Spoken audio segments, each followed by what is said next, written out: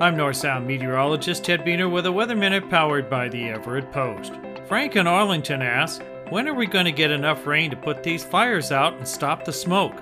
That is a great question, Frank, that many are asking.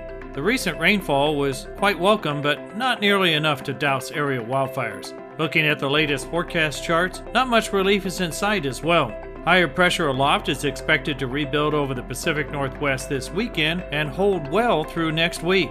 However, if the long-range charts are on track, perhaps our first real wet rain event may occur just after the Columbus Day holiday weekend. Until then, there will be more early fall sunshine, dry conditions, and daytime temperatures well above average. Enjoy this more summer-like weather until those wetting rains arrive in mid-October. Thanks for the question, Frank. If you have a North Sound weather question, click on the Got a Question tab on the EverettPost.com weather page, and I can address it in a future podcast. This has been a Weather Minute. I'm North Sound meteorologist Ted Beener.